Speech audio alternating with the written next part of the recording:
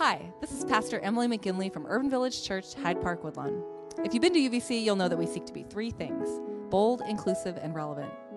We know that there are countless folks across the country and out there in podcast land like yourself, seeking a message that will bring insight, hope, encouragement, and joy as we do this thing called faith. Please consider making a financial gift to help us with this work of inspiring, equipping, and sending out agents of gospel life and inclusive love. Just go to www.urbanvillagechurch.org/give. Thanks for listening, and God bless. Our passage for today comes from Luke 3:7-18. Listen for what God is saying to you. Then John said to the crowds who came to be baptized by him, "You children of snakes, who warned you to escape from the angry judgment that is coming soon? Produce fruit that shows you have changed your hearts and lives. And don't even think about saying to yourselves, 'Abraham is our father.' I tell you that God is able to raise up Abraham's children from these stones. The axe is already at the root of the trees. Therefore, every tree that doesn't produce good fruit will be chopped down and tossed into the fire." The crowds asked him, "What then should we do?" He answered, "Whoever has two shirts must share with the one who has none, and whoever has food must do the same." Even tax collectors came to be baptized. They said to him, "Teacher, what should we do?" He replied, "Collect no more than you are authorized to collect." Soldiers asked, "What about us? What should we do?" He answered, "Don't cheat or harass anyone. Be satisfied with your pay." The people were filled with expectation, and everyone wondered whether John might be the Christ. John replied to them all, "I baptize you with water, but the one who is more powerful than me is coming. I'm not worthy to loosen the strap of his sandals. He will baptize you with the Holy Spirit and fire. The shovel he uses to sift the wheat from the husks is in his hands. He will clean out this threshing area and bring the wheat into his barn. But he will burn the husks with fire that can't be put out." With many other words, John appealed to them, proclaiming good news to the people. May God add a blessing to the hearing and living out of his scripture. Good morning, everyone. My name is Emily McGinley, and I have the great joy of serving as the pastor here at Urban Village with many of the people that you've seen up front, but many you don't often see up front, but help us be who we are and do what we do, who practice courage in common ways and in extraordinary ways. It is a privilege. Please join me in a word of prayer. God, we are grateful for the gift that it is to come together on days like these to hear a little bit more about who you are and who you've been in our own lives, and also in what is shared throughout Scripture. And so as we lean into this passage today, we ask that you would open our hearts and our minds, help us to be people of both discernment and obedience as we listen for what it is that your Spirit is calling us to do, who you are calling us to be. Clear away the things that crowd into our minds, those to-do lists and those projects that have yet to be done, that we might be present here and touch your vision just a little bit more than we could have if we had not been here. In Jesus' name we pray. Amen. When I was a kid, I would sometimes see this bumper sticker every once in a while on the back of a car that said, "If you're not outraged, you're not paying attention." And I would feel very confused, like, what am I supposed to be paying attention to? The bumper sticker didn't offer any suggestions, and Google at that time did not exist, right? So I couldn't even do a search like, why should I be outraged or something? So I was always kind of left with this feeling, this sense of being accused of a crime that I didn't know was a crime without really knowing why. Why should I be outraged? And why don't I know why I should be outraged? What did I do wrong, or what did I not do that I was supposed to do? A giant spotlight on my lack of outrage and how wrong I was for not having it. And in a way, I wonder if this was what maybe those folks were feeling as they listened to John calling them children of snakes. Here they are, somehow knowing that they've made a wrong turn somewhere along the line, but not quite sure why or where or how, following their instincts to the back of a line of a people in a desert to do a thing that was completely absurd for them. Baptism was for Gentiles who converted to Judaism, not for the ones who had been born into the tradition. Part of the deal of being Jewish is that God made a promise, a covenant, to never leave you, and the covenant is your birthright. It's a given. So it doesn't kind of make sense to convert to something that you've had your entire life. But something was wrong. They could feel it. And for all of the weird things about John, the camel hair clothes and the paleo diet, the brash declarations and insults, there was something he was saying that spoke a truth. Even if they didn't get it up here, they got it in here. John was scratching this itch that they all had but couldn't quite put their finger on. And that thing that they knew was somehow off, that wasn't working, was this. They were frauds. Somewhere along the way, they had been taught that it was enough to be born into the right faith, that it was enough to just keep observing the Sabbath, enough to just drop their coins in the bucket, showing up for high holy days, wash, rinse, repeat. But what John's saying is, well, that is a fraudulent faith. It's not enough. It's not enough to be a card-carrying member and call it good, because what's the point of membership if the principles that shaped the membership have been reduced to checking a few boxes and then getting on with your life? John is trying to shake his people awake, not only because he's an activist, but also because of the incredibly malnourished vision of the world that they've been given. For too long, they've been told that if they just kept their heads down and hustled hard for them and theirs, they'd be good to go. And in order to understand this better, though, you have to understand the container in which all of this is happening. So the Roman Empire, in which all of this is happening, was pretty much at the peak of its power at the point of history in which Jesus was born. And there were two ways in particular that Rome kept things on lockdown. The first was by infusing society with a constant and underlying sense of fear and anxiety. And they did this by talking a lot about peace. And this peace, they said, was only made possible by a large and ever-present military. And so peace was really ongoing, low-key war. Government, military, police was everywhere, and they were supplemented by a kind of private police force that worked for the local governor, Herod. We wouldn't know anything about that in Hyde Park. And this brings me to the second way that Rome maintained power. Today we would call it colonization. Basically, Rome realized that they could be much more effective in keeping power if it invited a few locals to enjoy a spoonful of it themselves. And so here you have Herod, the point person to keep the Jewish population in check. You pair Herod with a religious leadership that is much more interested in the finer details of the faith than the lived realities of their parishioners, and what you get are a people drowning in fear and anxiety, drowning in oppression and depression, drowning with no one telling them which way is up. So they go with what they know, and they go with the flow, fighting for scraps and trying to stay on top of the pile, or at least not end up at the bottom, right? They are soul sick, and they know it, but they don't know how or what it is or how to get out all of it. But then they hear this voice in the wilderness crying out. If you're not outraged, you're not paying attention. John is calling them out. You children of snakes, produce fruit that shows you have changed your hearts and lives. And don't even think about saying to yourselves, I'm a legacy child. I've got a spiritual trust fund that goes all the way back to Abraham, right? I tell you, God is able to raise up Abraham's children from these stones. The axe is already at the root of the trees. Therefore, every tree that doesn't produce good fruit will be chopped down and tossed into the fire. They know it. Everything he's saying. They're not even fighting him, right? But they're at a loss as to what to do. And so you hear them 3 times ask, what should we do? What should we do? The crowds ask. Share what you have, John says. There's more than enough for everyone to have enough.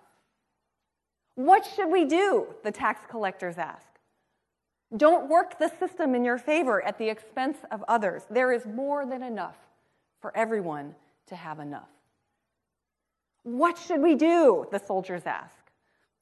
Don't exploit and abuse the people that you have been charged to protect and serve, John says. There's more than enough for everyone to have enough. What should we do? What should we do? What should we do? The hand-wringing, the worry, the anxiety, it goes deep. They're in a kind of sunken place and they don't know what it is or how they got there, but they're not so far down that they can't tell that something is wrong, that this feeling that they don't have enough, that there isn't enough, that they aren't enough is off.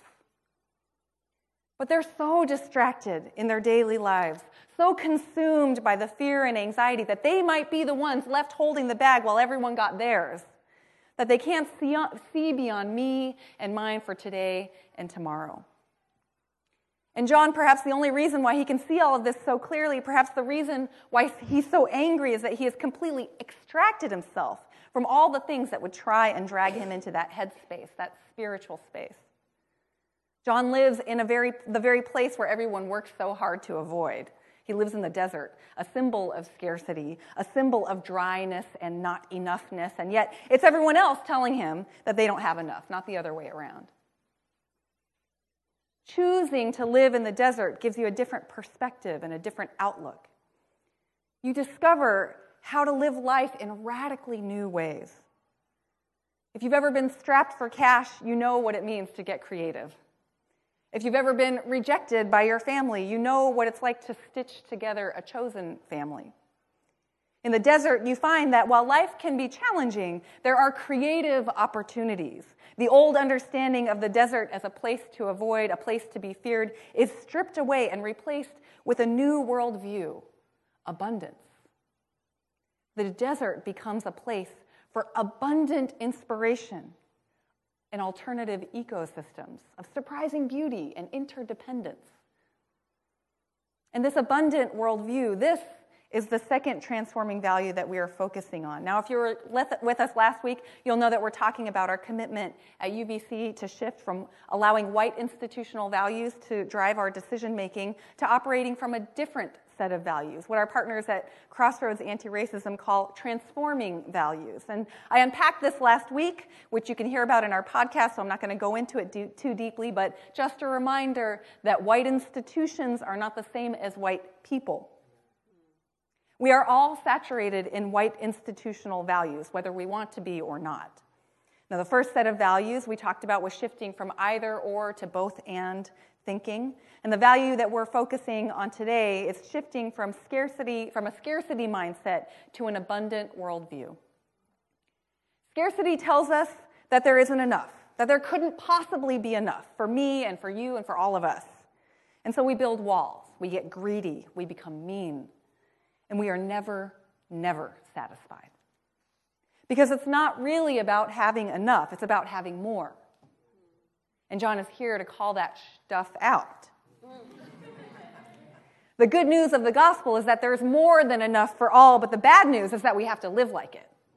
We have to live like we have enough, and we have to live like we are enough. One way that this kind of scarcity mindset can show up is in how we view ourselves and each other. About a year and a half ago, during Pride Month, we had a video campaign on Facebook that was called God is Proud of You. Some of you might remember it. And it was a campaign featuring a few UVCers who were willing to put themselves out there as LGBTQ children of God. And one of those people featured was our own LV. It's a great video, a beautiful video. But it wasn't long before we started to get a few trolls in the comments, right? And for whatever reason, it was LV's video in particular that got the pile on. And I have my thoughts about that, but I'll leave that to the side. As I read the comments, I became angry, not so much because of the hateful theology that people were spouting, even though that was a thing. No, I was angry because these people didn't know LV.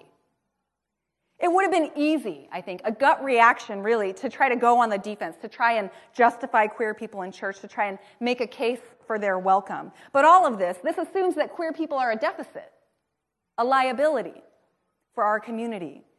And that is starting from a place of scarcity. Because what we know about LV and every queer person at UVC, just like every person at UVC, is that she brings gifts to our community that are unique to who she is. All of who she is. And so I sent a message out to some HPWers, some of you were among that, and I asked them to share about what they love about LV at UVC. I said, don't respond to the trolls, which most of you obeyed. I said, just post the gifts that LV brings to our community. And what came next was an overwhelming roll call of all the ways that LV has been a gift to our community. From playing with our kids to the voice she adds on our praise team, people shared about the joy and the light that she is with an encouraging spirit, even the ways that she inspires folks to greater fitness. There were 50 comments, and 41 of them were giving thanks to God for LV, for the fullness of who she is and what she brings to our community. This is what an abundant worldview brings. Shifting from defensiveness and anxiety of a scarcity mindset to courage and confidence to share generously and even celebrate God's good gifts among us. There's another way that scarcity shows up in our lives often, money. Over the past month, we've been asking you to make a financial pledge, which if you haven't done it yet, This all helps us know how to plan out our next year, right? And budgets are important. People need to be paid, rent needs to be covered, ministries need to be supported. But if we aren't careful, we can easily find ourselves getting something vital mixed up in our minds, that how much money we have is how much we are capable of. I'll say it again in a different way. It's too easy to let our finances dictate our sense of what's possible. When we operate out of a scarcity mindset, we begin to believe that our limits are defined by dollars and cents. And because money is often limited, so then becomes our imaginations. Our jerk reaction as a community, as a church, as an institution becomes no. No, we don't have enough money to do this. No, we don't have enough money to do that. I'm sure none of you have ever encountered that in your lives. No, then, becomes the default, right? The default institutional response to innovation, to anti-oppression, and to liberation, because those things take time and they take effort. And this kind of scarcity mindset means that we try to move as quickly and efficiently as possible, which wouldn't be bad, except when you move too fast, you end up running people over or pushing people to the side. When you move too fast, you can't take the time that's needed to consider diverse needs. So then the majority wins, right? Whether that's whiteness, straightness, able-bodiedness, English speaking, financially stable, citizenship, educated, you fill in the blank, right? Taking time takes resources, and if the only way we measure our resources is through money, there will never be enough. What should we do? Now you're feeling the people, right? What we do is we join John in the wilderness. We see beyond what we've been taught to see, right? Finances are one way of measuring things, but that's not the only way. And finances are limited. So then what isn't limited? What do we have that cannot be taken away? Power. Have you ever made a power budget? How much power do you have? Instead of starting with the question, how do I want to spend my money? What if you started with the question, how do I want to use my power? This is where things can get really interesting. And this is where John is asking his followers to go. Radically reorient yourself to the faith you have known, the faith that you were taught, he's telling his people. Start with the power you have, the power that comes from a God who drew you out from oppression, who brought you through the desert, who has supplied your needs time and generation after generation. Start with where you are and who you are, not with who you aren't. Start with what you have, not with what you don't have. Begin right where you are, as you are, and see what God will do. We work from a power budget that will never run out because our God will never stop supplying us. We stop focusing on what we don't have and start working from what we do have. We stop thinking about how we're not enough because God has given us all that we need, especially when we move together. This is how God makes a way where there seems to be no way. And this is how we begin to walk in the way that John came to prepare, the way that God is ready, excited, eager to show us through Jesus. Let's pray. God, we are grateful for the abundance that you gift us with, the abundance of this community, the abundance of your imagination that enables us to pray for those things that we can't even imagine to pray for. When we say, not my will, but your will, God, it opens up a whole new set of possibilities that we couldn't even begin to imagine. We thank you that you give us access to an unending supply of power. Help us to see it. Help us to have eyes that are shaped by the wilderness and not by the world that we live in. Help us to be people who are not afraid to get creative, who are not afraid to step out in faith, to trust you, to lead you, to be led by you, and to produce the fruit that you are so eager to produce in our lives. In Jesus' name we pray. Amen.